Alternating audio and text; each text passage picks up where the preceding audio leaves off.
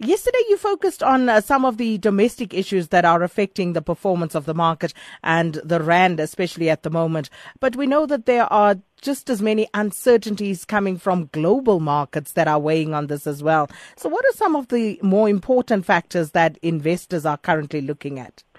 Sakina, yes, we do not operate in isolation, and much of what we experience in South Africa is as a result of those global factors. And we talk a lot about the U.S. economy, in particular the outlook for U.S. interest rates, because I think what underpins most of what we're seeing in the world at the moment is almost a form of currency wars, where the lack of sustainable economic growth around the world is really putting most countries in the world in a position where most would prefer a weaker domestic currency. And that's really all in an effort to try and boost its own export markets.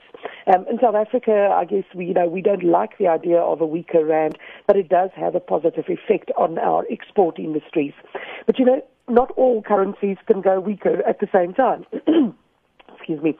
So I think that's part of the problem that we've got, is that there's this tug of war going on where most of the countries are looking to do put policies in place that will result in a weaker currency for them. We've got, for example, a focus also in China, not just on the change in that makeup of the economic growth, but very much around bad loans in Chinese banks, for example, and how long that can be sustained by the government.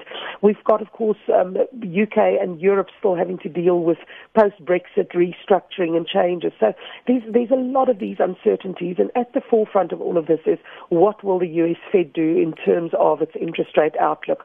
And when we look at that particular picture, the US still being the biggest economy in the world, although China seems to be catching up quite fast, but it really comes down to can they actually afford to increase interest rates in the US without affecting what appears to be at the moment a more sustainable growth scenario in the US.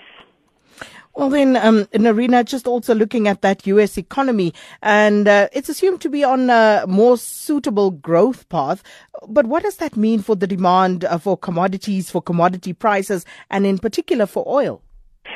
So this is quite an interesting one, because we've certainly seen oil over the last year fluctuate between sort of the strongest levels of just over $50 a barrel, and it's been as weak as $30 a barrel. Now, that is quite a broad range in which it operates, but there's a lot of expectation that alternative suppliers like your shale gas producers are more profitable at a $50 level, and certainly at $30, there's a lot of production that's taken off the table.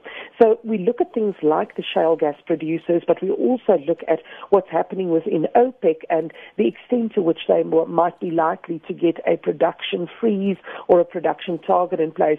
And so far, none of that has materialized. And every time that there's this view from what's happening in terms of OPEC, oil price seems to retreat from that $50 a level.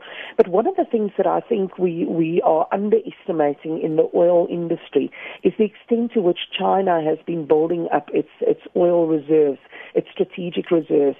It mentioned a good couple of years ago that they want to get to the point where they will have at least 100 days worth of imports in their strategic reserves. Most estimate that to be just over 500 million barrels of oil.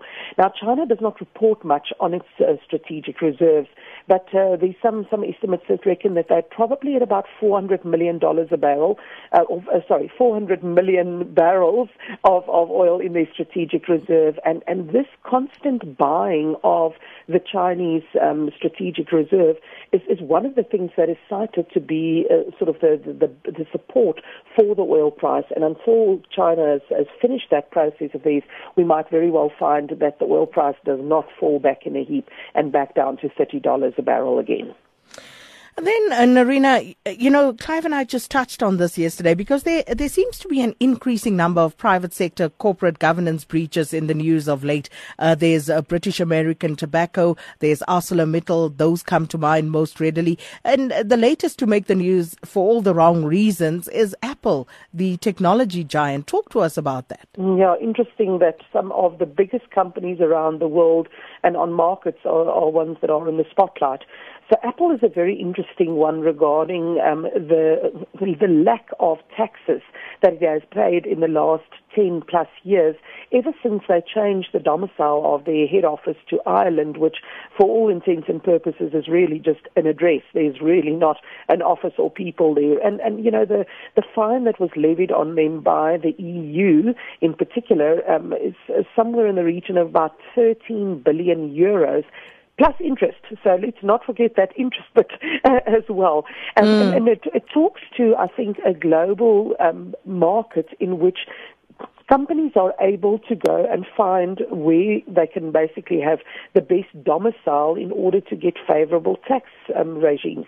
You know, we've seen some fairly illegal or immoral things going on, but then there's also the good business sense that says, you know what, if this particular country or region allows me to have my domicile here and pay less tax, why should I not do it? So I think this is going to be an interesting one to see how it plays out, especially in a post-Brexit world where there's the possibility that a lot of companies, and in particular financial institutions that have their headquarters in London and in the UK, might leave because of the Brexit decision.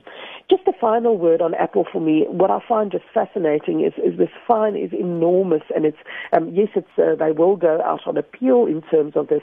But when we look at the 13 billion euros that the fine on Apple is, you know, that represents only about 6% of Apple's current cash that they have on hand. Just giving you an idea of the magnitude of this company, the magnitude of the cash that it generates. And yes, it is a massive amount of money, but it's not something that's going to dent the real cash flow of Apple in particular. And therefore probably, you know, there's negative sentiment, but this is certainly not something that's going to kill this company. Wow.